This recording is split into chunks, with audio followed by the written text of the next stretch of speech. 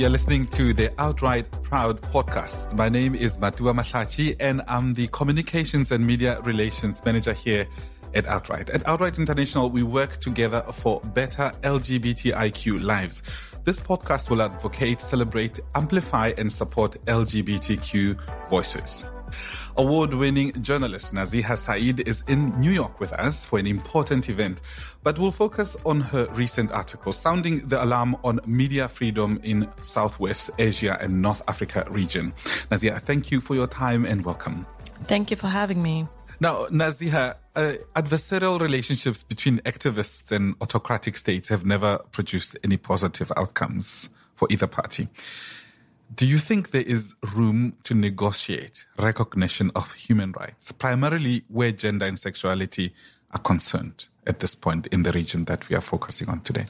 I think the UPR showed us that there is a space to talk with the totalitarian regimes and to point out some of the violations that have been committed in their countries toward many aspects of human rights, and specifically when it comes to gender and sexuality.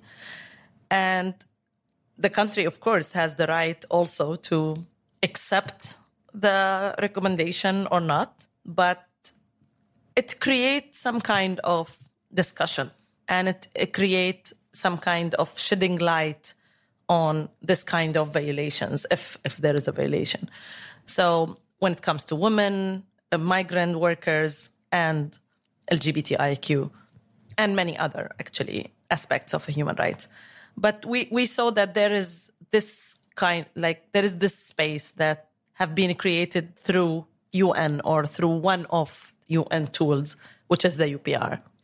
Inside the countries, I think it's still not possible that a citizen go and ask their own country, their own regime, their own government to talk or to discuss about gender and sexuality.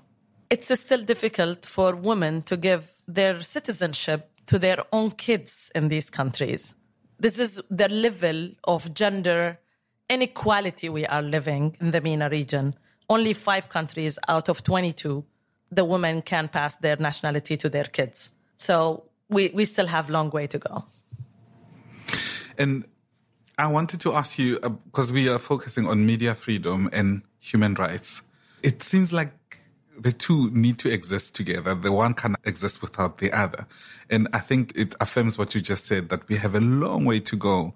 So what do you think, how are we going to go about this, where there aren't human rights and there's no media freedom? How do we even initiate a conversation like this with regimes that are governed by even religious beliefs around human rights, which puts women at the bottom of the food chain even? I would say without freedom of press, nothing of this is going to happen, because it's a very important pillar of any democratic system. Free press comes as a support, as a fourth pillar of the democratic regime next to executive, judicial, and legislative pillars of any democratic regimes. So without free media, we can't actually have a real democracy, the real democracy that should provide human rights and support the human rights and improve the human rights. So one of the pillars are not there, so we are not expecting this regime to actually provide or protect the human rights of everybody in this country. While we are talking, the people already went to establish alternative media. Since the regimes are not allowing us to have free media, so there is all kinds of alternative media, thanks to internet, thanks to social media. There is a lot of platforms today that exist that support human rights, that give voice to the voiceless, that discuss subjects that's not allowed, banned, taboo in our societies. Sometimes even the government allows us to talk about this, but we will not talk about it because we are scared of the society. When it comes to religion, to discussing women's rights to discussing sometimes even political issues. Maybe the government will allow us to talk about it, but the society is, or this is what they always tell us, it's not ready to discuss it.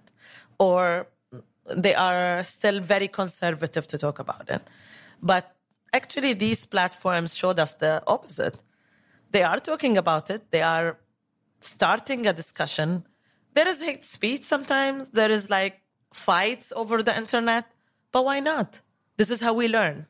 This is how we listen to the other opinions. Because if we just live in a cocoon, listening to the same thing that we think and surround ourselves with the same opinion, which is the same opinion in the press, same opinion at home, same opinion in the mosque or in the church, then we are not open to any kind of discussion or any kind of other idea that made us think twice about what we already think it is the truth. Well, I'm going to ask you to compartmentalize your final thoughts, because this podcast is going to reach somebody who lives in a repressive state. It's going to reach somebody who doesn't agree with your views. And it's going to reach somebody who actually supports what you're saying about the changes that need to be made. So just give your final thoughts based on those people who will be listening to this podcast. I'm talking about somebody who doesn't have agency, somebody who is invisible and made invisible by the environment. We have very, very brave activists and very brave politicians and very brave human beings who sacrifice or who take the courage to appear on media, to talk to the media, to shed light on some subjects and some issues and some violations that either they are facing or other group of people facing. And the people who are vulnerable, who are voiceless, they see themselves in these people because they are talking on their behalf, or they are presenting them, or they are their icon, their model. And this is where the media actually play. We do not need to listen to everybody, but sometimes a representative from certain society or certain community that could talk on the behalf of the community or the society. And maybe one day, because I remember some stories during my career that I interviewed some activists or politicians who said, 20 years ago or 15 years ago, I saw this person who was idol for me on media talking about the subject. And that's what encouraged me to actually be an activist or be a politician and work on the same thing because it was inspiring. So also media is source of inspiration for some people to continue the fight. Amazing. Award-winning journalist Nazeeha Saeed, thank you so much for your insights and your time here on our podcast. Thank you so much. And to our listeners, thank you for listening. And remember that our strengths and values make us different. And at Outright International, these are built on our purpose and cause. So together for better LGBTIQ lives, Outright. Until next time, I'm Matuba Mahlatjie. Goodbye.